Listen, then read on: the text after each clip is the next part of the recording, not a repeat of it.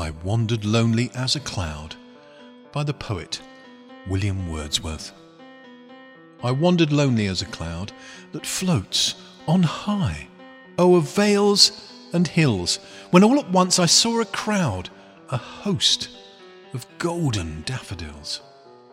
Beside the lake, beneath the trees, fluttering and dancing in the breeze, continuous as the stars that shine and twinkle on the Milky Way, they stretched in never-ending line along the margin of a bay.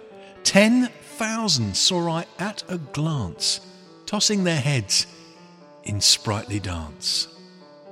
The waves beside them danced, but they outdid the sparkling waves in glee. A poet could not but be gay in such jocund company. I gazed and gazed, but little thought what wealth the show to me had brought. For oft, when on my couch I lie, in vacant or in pensive mood, they flash upon that inward eye, which is the bliss of solitude. And then my heart with pleasure fills, and dances with the daffodils.